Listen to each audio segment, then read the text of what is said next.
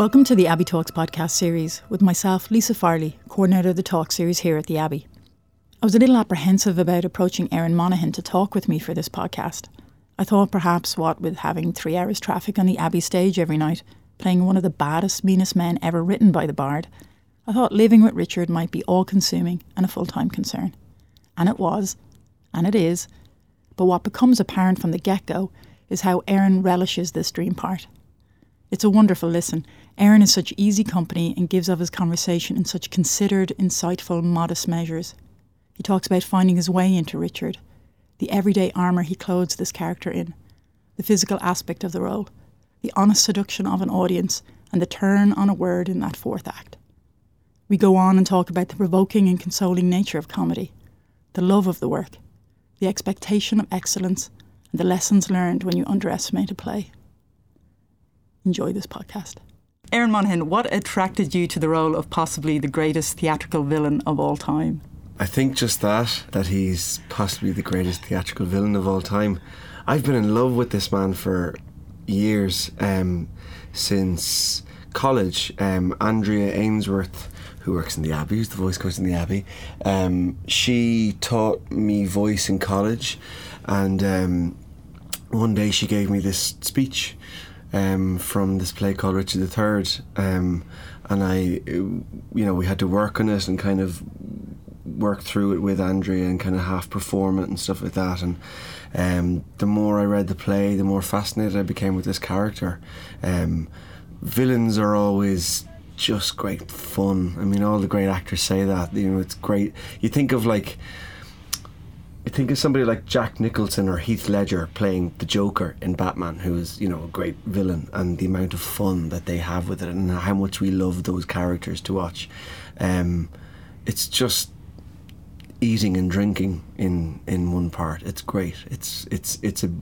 Actors always look for great journeys within characters, and he has this incredible journey. And it's lovely to be, as an actor, to be loved as a character and then reviled, minutes later. It's a great challenge. So, I mean, it's a dream of a part to get your teeth stuck into.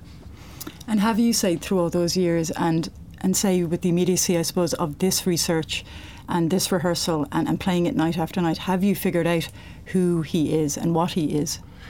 Yeah, I suppose the more I do of it, the more research we did. I've been thinking about him a lot over the years, and kind of, you see, when you're thinking about a part at a distance, it seems quite obvious to you. In a kind of a 2-dimensional way, he's kind of a Machiavel. He's a great villain, and then when you start actually you suddenly get cast in the part, and you kind of go, right, I have to take on the mantle of this. I have to kind of step into his boots and make this person a human. That's where the research comes in, and I suppose at a part like this where it was a real human being who is very different to the fictional version that Shakespeare has created, that gets a bit scary. You realise that you're kind of playing almost a caricature, and then you suddenly get into rehearsal and you start repeating these lines time and time again, and emotional stuff comes up. You kind of discover where this character is emotionally. I thought at the beginning of rehearsal that I thought he was a man without a conscience and maybe without a soul. Before rehearsals, I kind of thought he was a man who was bored, jealous, all those things, who was very useful in the days before this play has happened, during the War of the Roses, and suddenly now had no use. I remember talking to Marty in the show about it in months leading up to it, and he kind of went, it's like when the peace process happened up the north and all these paramilitary guys suddenly had no use, and kind of went, no, it's all about politics now, and this deep resentment and uselessness that they must have felt. So I found that interesting. But as the run of the play has gone on, and as the rehearsals went on, I kind of discovered that he was a man who kind of was hated by his mother. That's my take on it, and his family, and that's all true. He was, so many people talk about how he looks, and that must have an effect. And by the end of the play, I kind of feel he's not a man who doesn't have a soul or doesn't have a conscience, but he's a man who doesn't realise he has got a conscience and has got a soul. So by the time we get to the end of that play and he has that dream, that very foreboding and terrifying dream before the battle the next day, he says, "O coward conscience, how dost thou afflict me?" And it was kind of in that I realised, oh my God, he does have a conscience. He mightn't have realised it up until that point, and he's a man who's kind of maybe goes into battle knowing his own fate and maybe a bit kind of relieved at that, relieved at the thought that he's going to die. That's my take on him. That's what I've discovered on him doing it, in the doing of it, yeah. Yeah, it's interesting when you're talking about, I suppose, his parentage, because he sets out from the start, he sets a stall out from the start, and he blames and uses his physical disability as his fuel for his anger, which is meant to justify all his actions. Yeah. And then, when you think about it, I feel he's hiding behind that. But then there's that idea that question of could he be born bad? Yes, possibly. I mean, he certainly uses his disability. He manipulates people with his disability.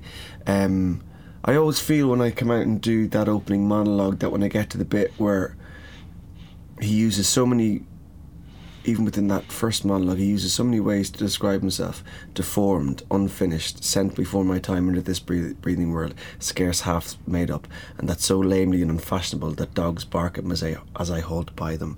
And even before that, he uses a few other phrases. I always feel when I get to those lines, I feel like I'm quoting other people. I kind of feel like that's what people have said about him.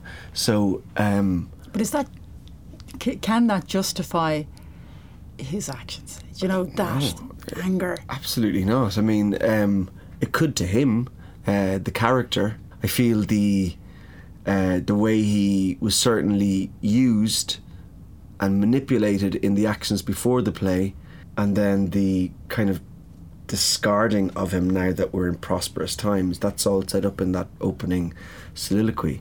That might explain his actions, but certainly doesn't excuse it. I feel as if he's playing us from the start. He's saying, yes, you're saying that he's paraphrasing everything he's ever gone through. Yeah. And I just feel as if, as honest as he is with the audience, and we're in on all his plans, and you also want him to succeed, because you do, yeah. He is likeable. It's funny, that's the intriguing part about it. Why do we love villains, isn't it? That you never want to I feel anyway, I never want to judge a character. So the idea of excusing his actions is kind of, that's not my business. It's really not. But on the other side of that, I never want to justify a character. I never want to kind of go. I think any actor who tries to justify a character's goodness or badness is kind of losing the point a little bit. I don't necessarily feel that he's playing us from the beginning. I actually find that opening monologue is quite honest. He literally sets up the whole play. It's the only Shakespeare play that opens with a soliloquy directly to the audience, where he says, "This is what's happened. I'm not particularly happy about it, and I'm going to do this, and this is how I'm going to do it." And then he keeps on checking in and saying, "See that?" I think if he was playing the audience, he'd be dishonest with them, and I think soliloquies by their nature are just honesty. It's funny after the Lady Anne scene where we see that he's manipulating her, and then he turns around and says, "Did you see the way I'm?" Which is a very honest statement. I think we are seduced by him and we are charmed by him. I think a lot of that's down to Shakespeare's words, and even the frankness. There is something wonderful about when a villain comes out and says, "Yeah, I'm doing this." We kind of go, right, fair play. My job, I think, as an actor is to kind of make the audience hear the story.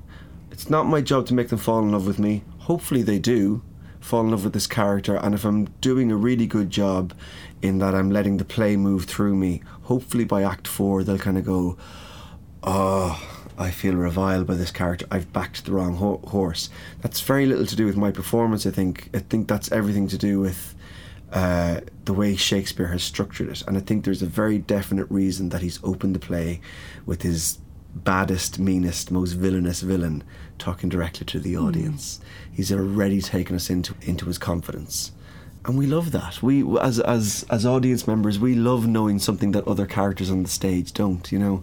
He has been described as a monster in a monstrous world, and those he keeps company with seem to be capable of overlooking his history of violence. So that probably says a lot more about them than it does about him in some ways. And there's a lot of that we've, you know, obviously made edits and cuts to the play, but there's a lot that has been left out of it. I think that's brilliant. He's a monster in monstrous times. So much has gone on politically. Like there's lines that I don't say in the play. I say to Elizabeth in this version, let me put in your minds what you are, this is the Queen Elizabeth, if you forget with all what I have been and what I am. And then he goes on to say, you did this and you did that and you did this. And even Clarence, he fought against Edward at one point, and then and then went back onto their side. So every one of them has got dirt on their bibs. Do you know what I mean? None of them come out clean. And he's kind of, I think that's the thing at the top. He's kind of going, wait a minute, we were all killing each other 20 minutes ago. All this thing, and now that everyone's suddenly happy and everyone's made peace, and he's not happy with that. That's why he calls it this weak piping time of peace. And he's kind of going, I had a purpose. And maybe he's that type of character who is formed by action and not necessarily peaceful action, but by, you know, he seems to thrive well in war and in antagonistic circumstances. But then suddenly everything's fine. We've all forgotten about our, you know, Margaret actually is an interesting character in the play. She keeps on bringing that up. She kind of goes, yes, did this and you did that and you did that, and it's all going to come back in they're all kind of happy to forget about it. And he's also very similar to Margaret, able to kind of go, I'm not forgetting about this. And because I'm not forgetting about this, I'm going to use this to my advantage and get what I want out of it, which is the crown. So it's an interesting one. And I like, not here to justify it, but I'm kind of on his side for that reason. You know, it's just very easy to be to sweep things under the carpet, and he doesn't seem satisfied with that. So for me, there's a little bit of a nobility in that as well. I'm thinking you may not be able to justify your character's motivations, but can you understand him? Oh yeah, absolutely, yeah. Yeah, I do. Like I said, you're always looking for a way in. I was having this conversation, I was doing a workshop on Sunday, and we were talking about, you know, character and, you know, what it is, and people were saying, well, it's shared, it's only ever from your own experience. So I was going, well, I'm playing a character who kills a lot of people and murder, and I've never done that. So you have to use your imagination, or you have to find other ways in. So things like, you know, the idea of a terrorist or a paramilitary terrorist being released and no longer been, you know, saying you're not relevant anymore, it's all about politics now, or other ways in. You do look for other ways in. So I do understand his motivation, not for a second excusing it or justifying it, but you do. I it's really funny. This is kind of off the root story, I suppose. So I was coming from the gym last week. Sounds terrible.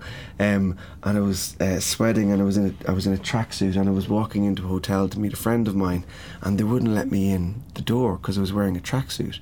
And I felt really, I was so exhausted. I didn't feel angry. I was just kind of going, I couldn't be bothered, and it didn't. That's the type of thing that ordinarily would kill me, like really cut me to my core as a person, and it would stick with me for months. Really, I'd find that really hard. But just the play and the work at the moment is just so kind of exhausting that's where my focus was. But I found myself on stage that night when I got to those lines in that opening monologue where he's saying about how he appears, and as I was saying earlier on, I feel it sometimes he might be quoting things that people have said to him. I felt this sense of injustice that had only happened to me 2 hours ago, and I just let that sit there for a little bit, and it came out in a slightly different way. So it's, I suppose, as an actor, you're always trying to find ways. Like I said, I don't know what it's like to be in a war and to not kill people or to kill people, but you find other ways in, other parallels, and that can be little things or it can be leaps of the imagination. But yeah, I can definitely understand his motivations for everything he does in the play, because that's what your thing is as an actor. What's my motivation? Is it very difficult playing Richard and to vanquish the memories of previous Richards you might have come across? I mean, how do you even keep that at bay? I think that's always a difficult one when you're playing a big famous part, and I've done that a few times, where part of it's just holding your nerve in the time leading up to it. And thankfully, once you get into the room, if you're lucky enough, you'll just be so preoccupied with the work that you won't be thinking of it. I suppose if I was playing this part 5 years ago, I probably would have felt a lot more nervous about it, because it's such a great part, and so many great actors have played it and made it their own, and kind of made it an indelible impression on it for generations after them. So yeah, I probably would. I didn't on this one, to be quite honest. I read a lot about previous performances, and that for me gave context in terms of research to how I might play it, because I had loads of ideas and I knew that I wasn't going to land on anything until I walked in to rehearsals. I wanted to go in with as much armour as possible, to be able to work with Gary and the designers and the rest of the actors and kind of go, I can do this or I can do this. So in terms of other Richards and other people doing it, I kind of really welcomed it. I relished the opportunity to read and research about them and steal little things, kind of, that's a really interesting idea, and kind of opened up lines for me and little situations or scenes in the play, kind of going, why did that person do that? Oh, okay, they were coming at it from that point of view. So it gave me a very wide context for how the play operates, reading and discovering how other people played the part. I really enjoyed it, so I didn't feel intimidated by it at all. I don't know if that was the question, but yeah. No, it was more like, I suppose, in trying to avoid it, in some ways it probably invites itself. It's when you talk even of being handed a script by Andrea in college, like it's just everywhere. It's not like any other role that you can purposely, I suppose, avoid. This is there's just no avoiding it, and I think in avoiding it probably makes more trouble for yourself. Do you know? Yes, of course. Yeah, I remember we had that in rehearsals where I used 2 sticks, and that actually wasn't my idea. It came out of a very obscure idea that David had aesthetically as a way to get into something, and then that literally within the space of 5 minutes turned into a suggestion from Gary about using sticks, and I was reticent about it because I was kind of going, because that's quite similar to the way the famous Anthony Sher thing, but it worked. They really liked what I was doing with the sticks. They really liked it. It kind of felt like that was right for the production, and I'd say for about a day I was really reticent to continue with it, because I was kind of going, God, I don't want to feel like I'm stealing from Anthony Sher, but exactly that, I came to the exact same conclusion, to kind of go, we could spend a lot of time avoiding things here, that in the hope that you're trying to show the world that you're not trying to copy or steal or anything like that and waste a lot of time. If something felt right, that felt right, and there's no way we can, the very nature of the fact that I'm playing Richard, it's going to be my Richard.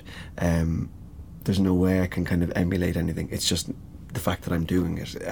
So I kind of, for about a day, I kind of deliberated with that, and like I said, I got into the room then, and you get on with the work, and you get too busy worrying about other stuff, as in you get too busy worrying about the work to worry about unnecessary stuff like that. Will you talk about that physicality? Because I'm sure, obviously, as you say, you battle with it for a day, and you make the decision to go along with it, and that is obviously going to change. It will change how you handle the text. It'll change your performance. I'm just curious as to, I suppose, how you build that character from those tiny kernels of suggestions? Yeah. I suppose, I think the voice bizarrely came first. I'm not even sure what the voice is, but I think it was the delivery of certain things that I knew that I was going to be quite precise and playful with. Just, I've been repeating these lines for a year now. More. Some of the lines I've been repeating for like 15, 20 years. And how do I do it? So I had an idea of how the play worked, or his journey through the play, or what scenes were about, and what sentiments, what lines were important, what actions were important and stuff like that. In terms of the physicality, like I said, I really went in with nothing. I had loads of ideas, but I wanted to discover it on the floor. We played for a couple of days with lots of different things, just me throwing stuff out. And then it was on the last day of the first week, where it was myself and Gary and David Bulger, the movement director. We came in to just do a bit of playing around, and we played around with a lot of kind of notional ideas, and there were certain things that they wanted me to do in terms of, we just need you to deliver a certain thing of a character. I was all for kind of going, I don't want to tie anything down until the last week rehearsal, but I got a sense from them that they needed to kind of see something.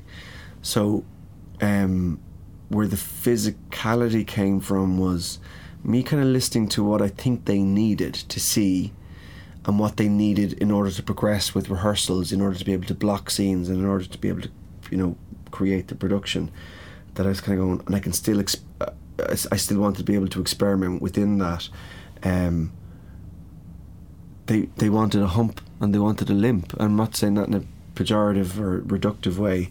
That's what they needed to see, and I was kind of going, well, within that, I don't want to be restricted. I wanted to feel athletic. I wanted to feel I was able to move around fairly easily. So I was kind of going, if I put on a hump or a limp, I don't want it to be a prosthetic, but I don't want me to be just doing it with my body. So I had this idea that I would tie up my leg so that I could put my full weight in it. I don't know how to describe this in practical terms. My leg and my feet are held at angles on one side, as is my shoulder. They're stuck in place. If I had been just creating that, I would have had to sustain that for the show. What I wanted to do was for that to be stuck there, me not to be able to put certain amounts of weight, to be able to press off it, to jump, to be able to move quite quickly without me having to drop it or anything like that. So I just suggested that we kind of work on a shape that they liked, that I felt I could sustain. We taped me into that position, and we just started to play around, and within 10 minutes they were really happy, and we called an early day to rehearsals. That's the shape. And then we added the sticks on top of that. Maybe it was that day or the day after, I can't remember.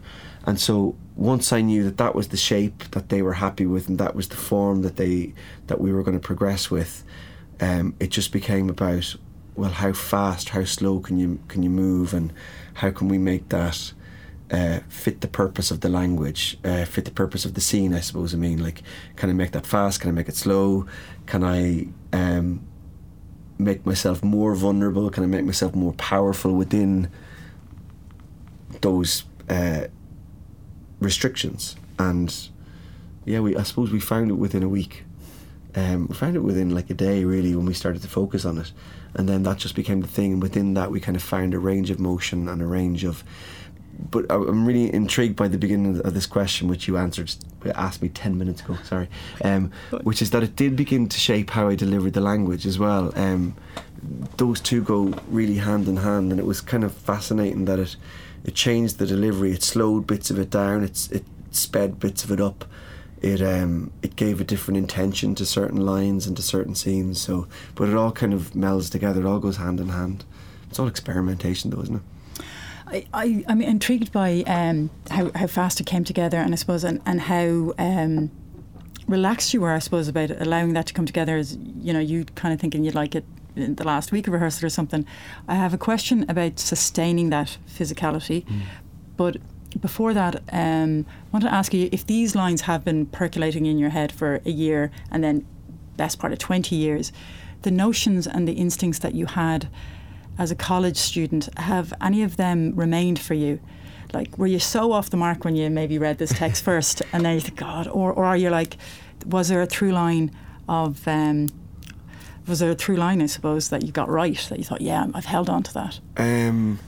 Yes and no. For the most part, no. And I would only say that because I haven't been rehearsing it or doing it. I haven't had to think with that level of focus or clarity with an amazing team behind me putting it into a production.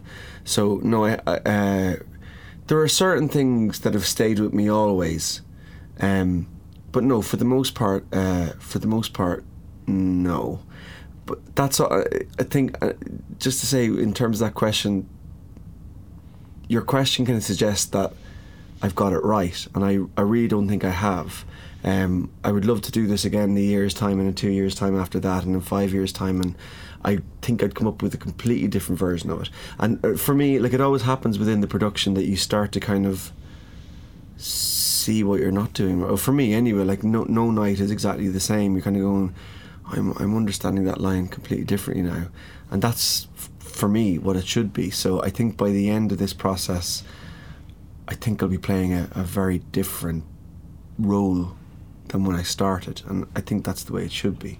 So 18-year-old or 20-year-old Erin Monaghan in Trinity would have done a different performance of this, without a doubt. Yeah, without a doubt. There's certain lines that have always rung true for me, particularly in that last soliloquy, and I could argue that, like, that's how I feel they should be done, but I could also argue that I don't know how else to do them as well. I don't think you should ever fall in love with one interpretation or one method of delivery.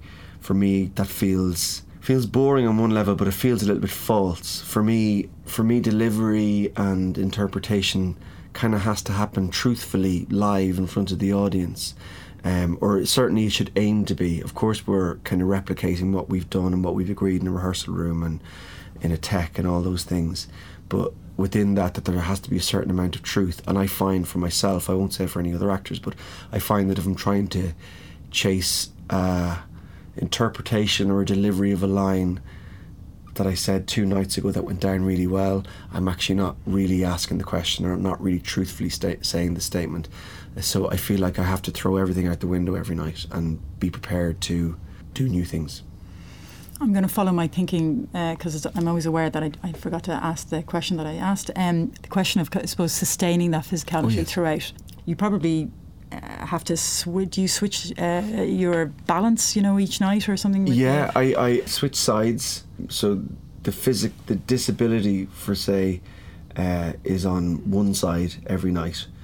Last night it was on the left-hand side, and tonight it will be on the left-hand side. So every 2 shows I switch it over, so it'll be on the right-hand side for tomorrow and the following night. And does that change your thinking? Like, does it change your blocking? Does it not really keep you on your toes? It does. I mean, I think it doesn't really change the blocking. It certainly doesn't change the thinking. It changes the blocking slightly in the fight, but in a way that I have to work around. And I think that's what I meant when I said I wanted the physicality to be something that was stuck in my position. Because, say, for example, like my foot is at an angle and my leg is at an angle. If that was the real Richard, he would have to figure out a way of fighting with exactly that thing. So I have to find out a way, if there's a different blocking or something like that, I just have to negotiate my way around it without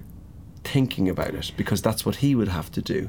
See, that's easy if you're doing it one way. I'm trying to. I know, as an actor who's thought all of this through, but there's something about the fact that, I suppose, and it has to be natural, so natural that you don't have to think about it. Yeah. But it feels as if it's an additional thing to think about every second night, and yet it can't be, because your mind is elsewhere. Yeah, exactly that. It's not an additional thing to think about. It's an additional thing to deal with. It's a restriction. It's exactly what I wanted. Like, I have 2 sets of shoes in this show, so I have a left pair and a right pair. So if the physicality is on the left, one of those shoes is stuck. The toes are stuck, curled up, because only my toes touch the floor if the physicality is on the left hand side, and then I swap over to the other pair on the right hand side. That just means that I can't put my heel on the floor because my leg is stuck in that position. I don't have to think about that. I just have to deal with it in the same way that he would as a disabled person. So I just have to negotiate my way around it. I have to sword fight my way. I have to like lean up against the wall or do all those things. I'm not having to think about it because that is the character, and the audience get to see me manage that because that's the way he would manage it, or is the way he would have to manage it. So I think that's kind of what I meant when I wanted it. If I was sustaining that myself and having to, I suppose the downside of this is when I'm off stage, like I have to get dressed in the wings, because if I strapped my leg and got dressed in my dressing room, I'd have to come down 2 flights of stairs, which is quite difficult. So I come down in my underwear and do this at the side of the stage, but it also means I don't go up to the dressing room. I can't really put my weight on both legs until the play is over. So there's that, but it means when I go on stage I'm not thinking about it, I'm just working around it. And that's all we do as actors. We work around obstacles. We act around obstacles, really. So that's what it is. In terms of sustaining it, to go back to that question, it's difficult. I try not to think too much about it. I get physio every week. I get a lot of needles stuck in me, and I put my feet on ice and ice my shoulders every night. I stand there in a bucket for 10 minutes while I scrub dirt off myself, and that's it. That's the gig, though, you know. And I think I'm looking after myself by switching it up every 2 shows.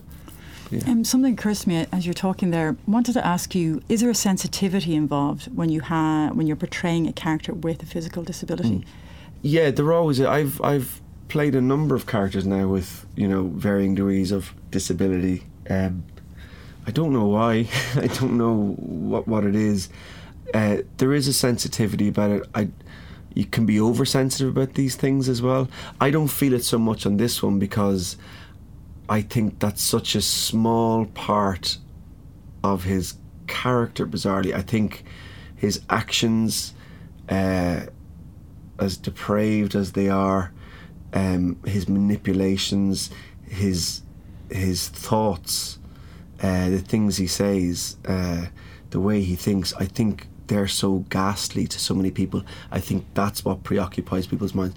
So I certainly don't feel any responsibility to be too sensitive about it. And I think you know, in a modern society, people are less uncomfortable in seeing it now, you know, and I think that's a good thing. Where I do feel a little bit sensitive is when I hear the amount of things that people say about him, you know, they throw up his deformity, and they keep on using that word, deformity, not disability, deformity, in such a damning way, and in you know, as if it's a huge disadvantage. And so it does funny things to my head where I kind of go, okay, well, I'm going to use this thing that you think is a disadvantage to my advantage, and I'm going to get my own back on you by doing that, by using this very thing which you've damned me about. So it's interesting. It gives me a lot of food for thought. You know, in other roles I have kind of felt the responsibility to be accurate about it, but at the end of the day, we're doing theatre, it's a play, it's a fiction, and I kind of hope that the production overall is sensitive enough to all those issues, and that it's not just my responsibility, it's the whole production as a collaboration. It's their responsibility to be sensitive with these things, and I think it has been. I hope so anyway. The humour in this production, can you talk a little bit about that, and where the limits are of that, and were you ever are there limits to it, and are you allowed to break them for a traditional kind of portrayal of it? I don't know about that. I'll talk about the humour first. I might come back to that then. The humour, I think this is one of the funniest plays ever. I've always thought that.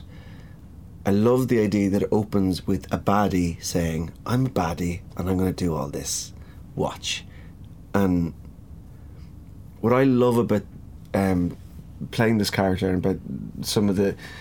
I know Shakespeare was an actor as well. You can feel that in parts like this. So he woos Lady Anne and he's given you such a brilliant scene that sometimes now when she goes off, all I have to do is turn around to the audience and they laugh.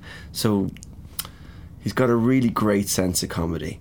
And humour as well, humour is very provoking. It kind of lulls us into a false sense of security, and then it can suddenly kind of go, it can make you ask very deep questions of yourself, particularly when this play, because you're going to go, it's all a bit of crack.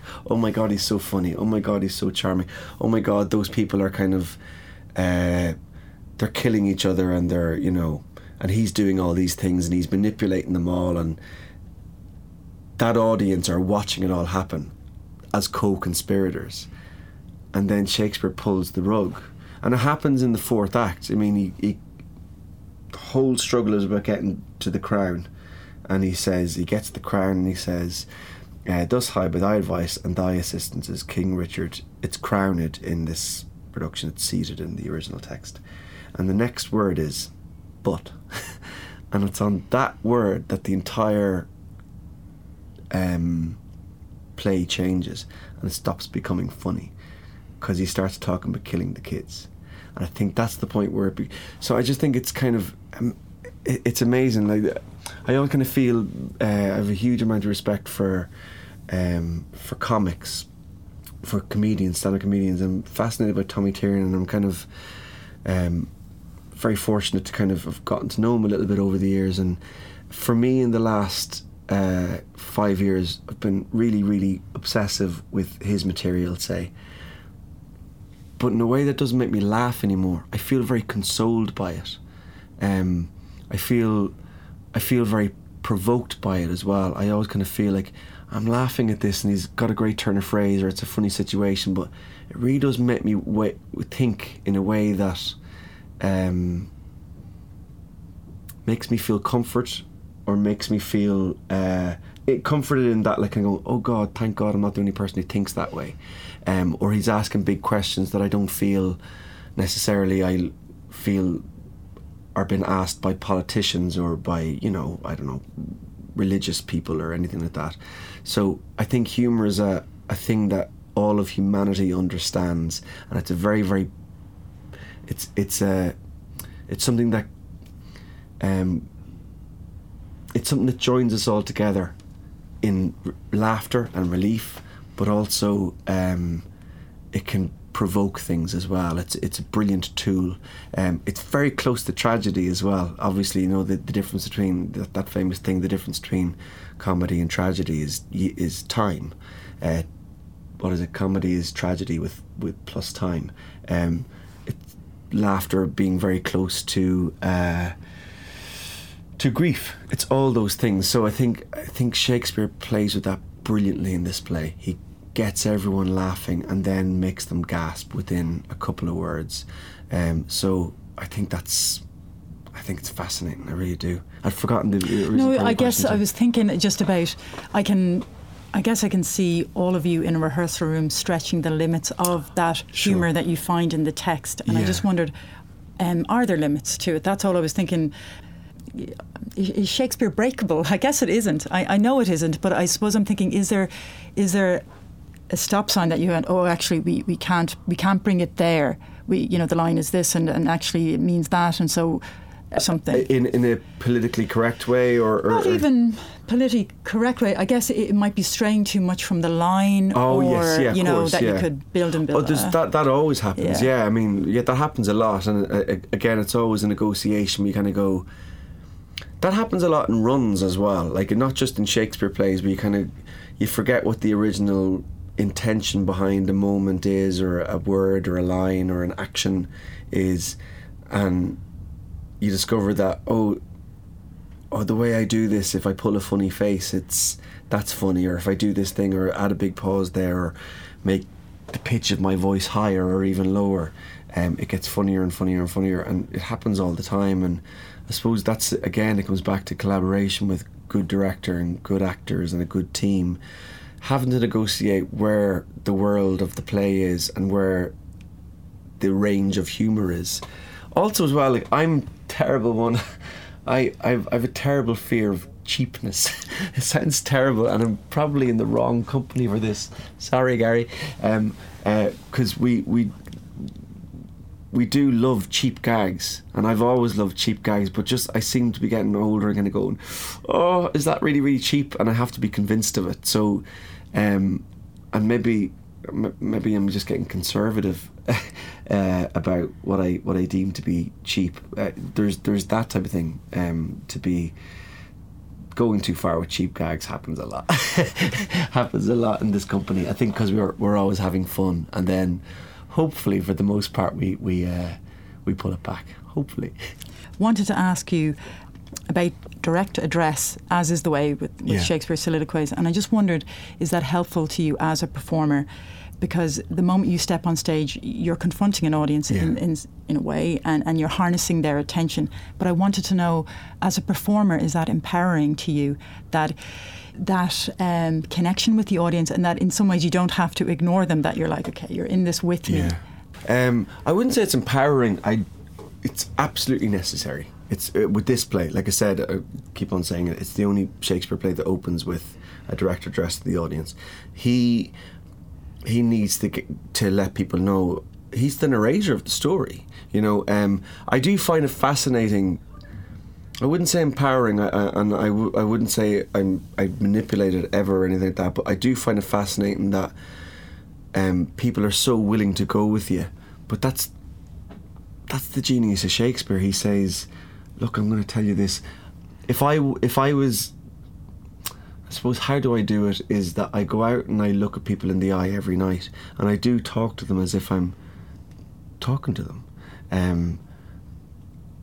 Sometimes I stray away from that, and I kind of get into a kind of a performance thing, or I start looking generally, and I'm not looking people in the eyes, and I can feel it, and I can kind of go, that creates a distance.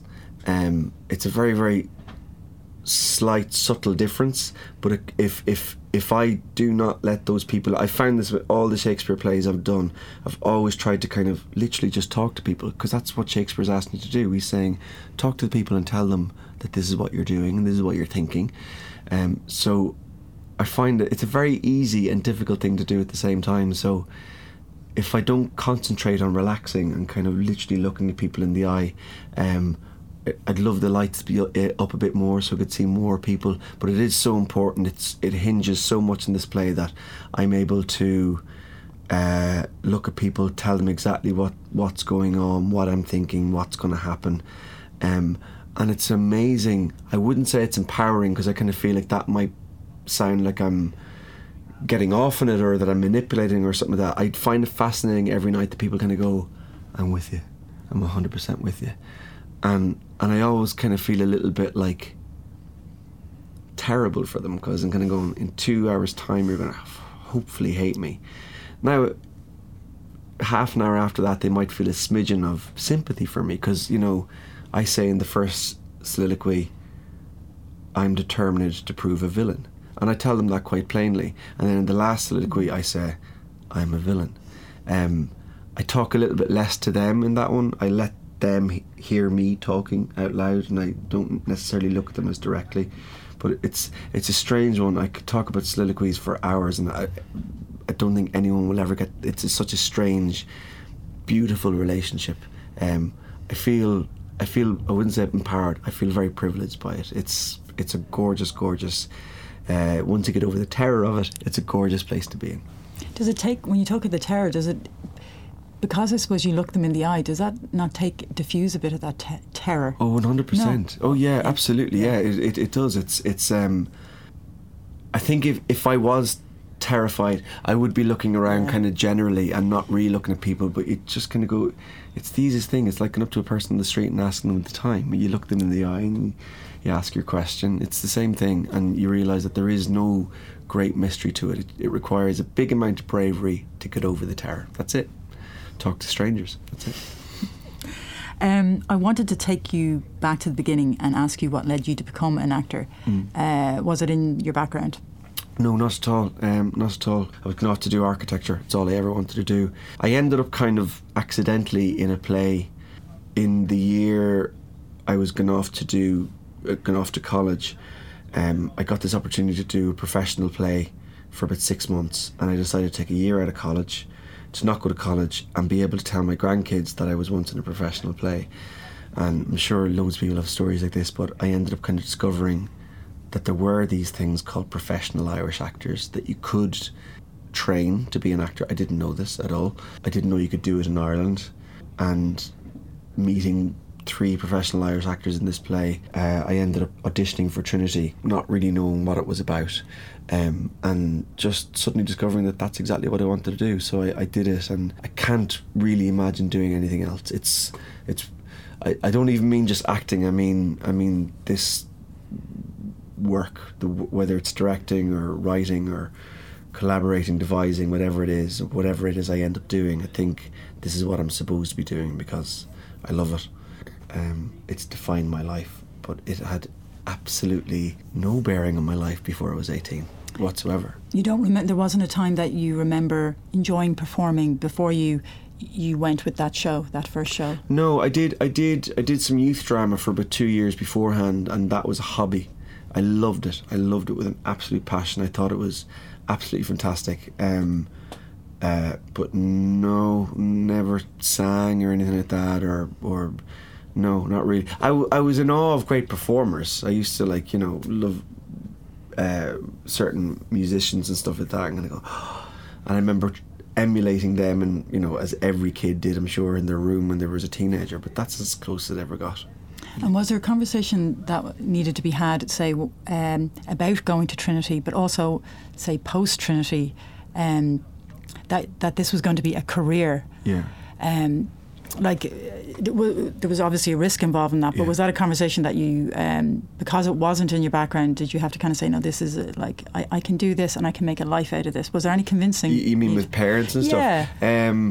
Or did you think you could make it? No, I didn't. There wasn't a conversation, first of all, because I didn't think any of those things, and I had no knowledge of what a career might look like.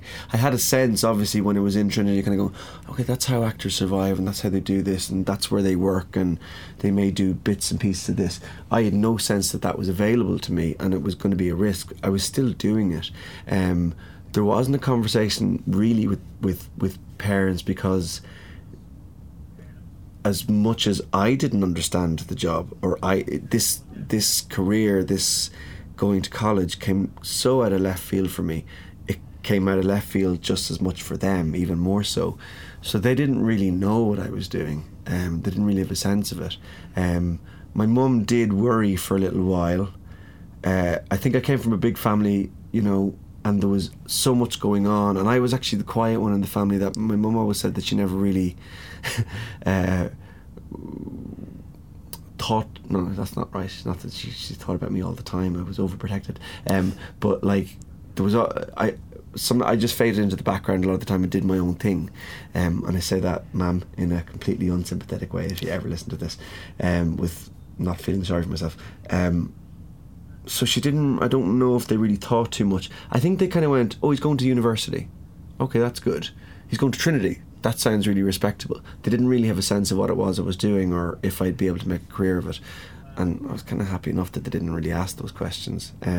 My mum worried for a little while when I came out of college if I'd make a career of it, but I got some really, really lucky breaks, very soon after coming out of college.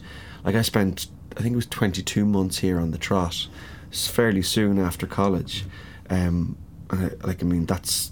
That's a great start. And then went straight into Druid after that for pretty much the same amount of time. So I think she stopped worrying about me now. Or no, she still worries about me if I'm going to make money and stuff like that. But I don't know. We got busy worrying about other things, I think.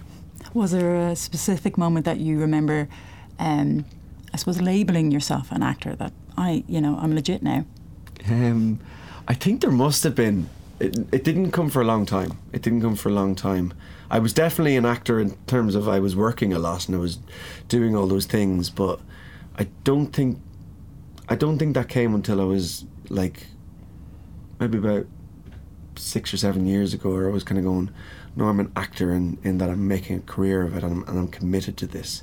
I was always an actor in that I was working and doing stuff like that, but it's a really, really brilliant question, Lisa, because I think a lot of people would, and I've had a lot of conversations with people over the years where I think a lot of people would be afraid to call themselves an actor or an artist, or a writer is a big one as well.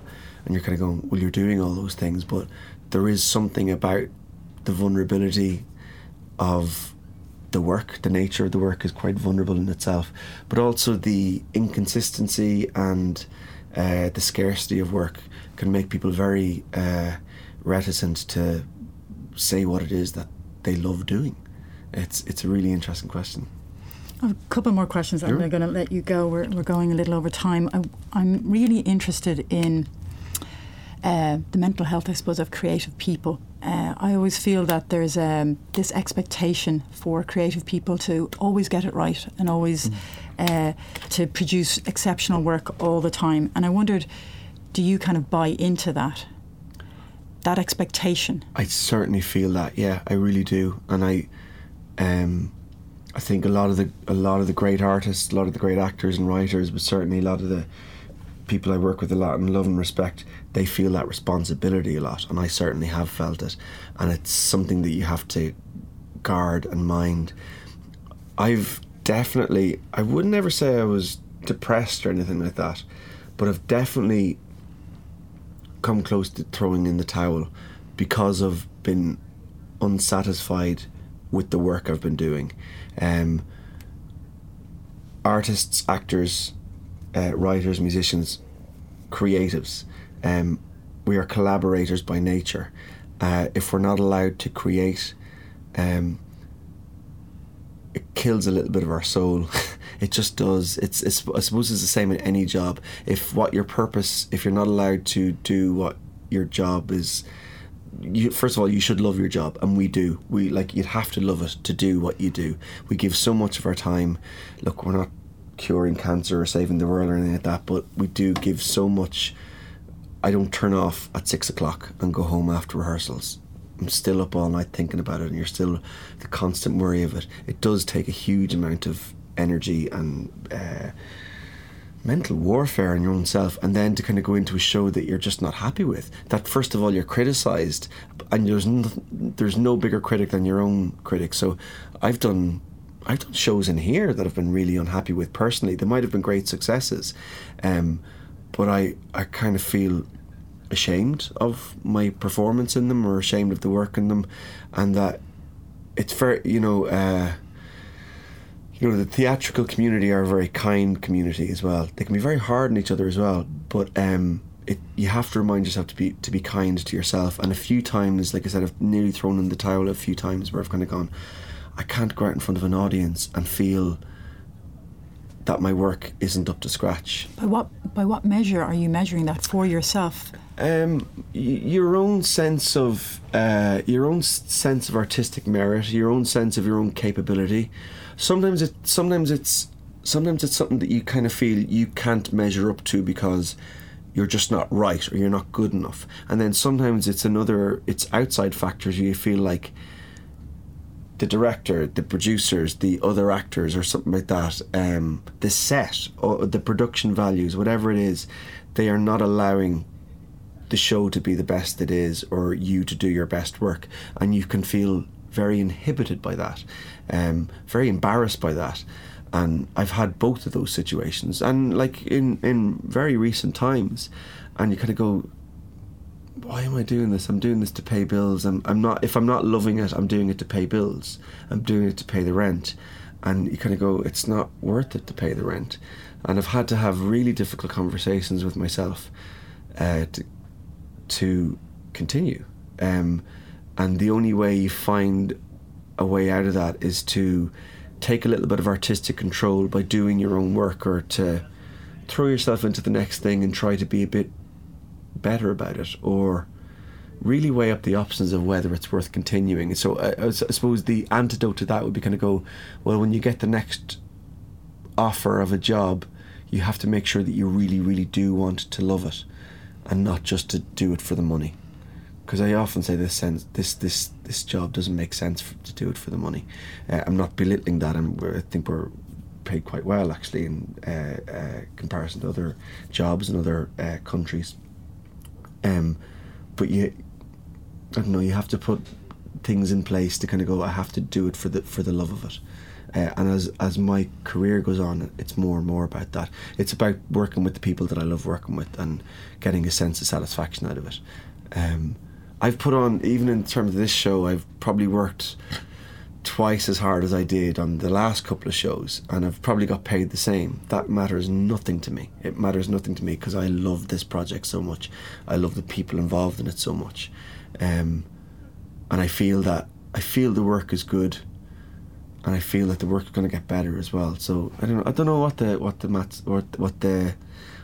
the yardstick is for it, but it's a sense of your own integrity. I think that's what it comes down to. That's how you measure it up, I think. Final two-pronged question. Sure. Your work to date flows over pages and pages. I couldn't even print it out. I was kind of saving trees. But of all the roles you've played, which stretched you as an actor, and then which taught you most as a person? Oh God, that's an amazing question. I would nearly say the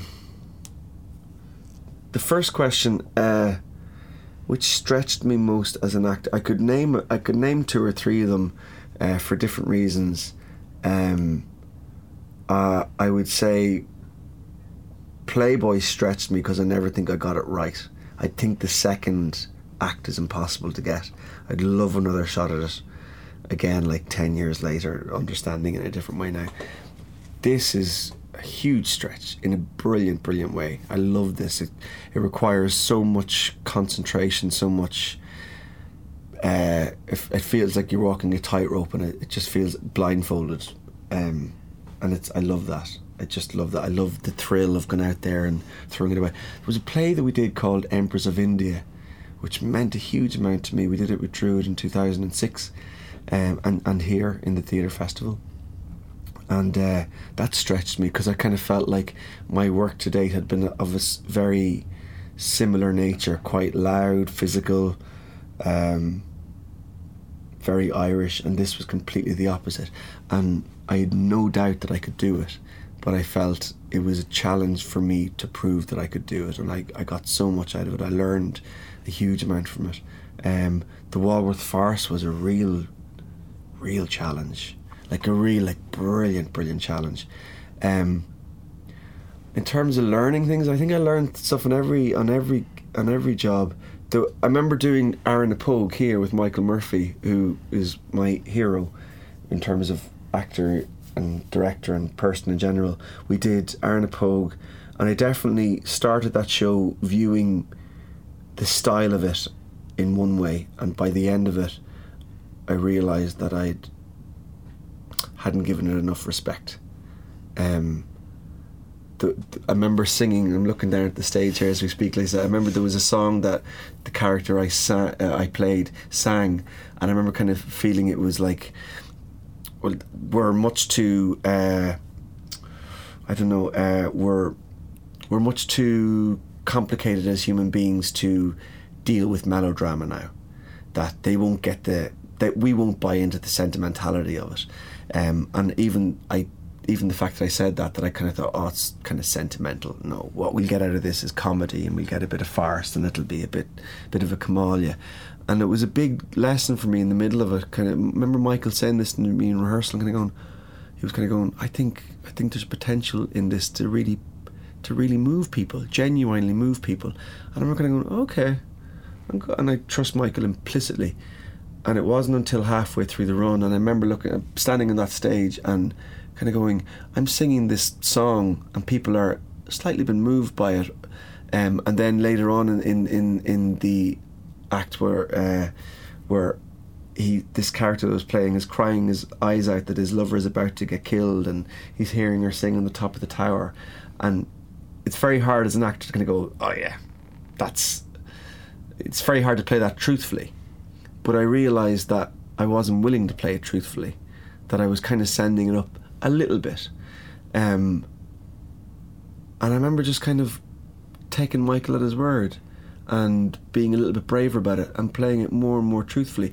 And the audience went there. The audience, and I remember kind of going, I've underestimated both the play and the audience, and that was a lesson for me to kind of go, you never judge a piece of work or never judge an audience too much. There's been other lessons like that over the year, but that's one I can kind of think that I learned a lot in the doing of, and I played it much more sincerely for the rest of that run, and I thoroughly loved it as well.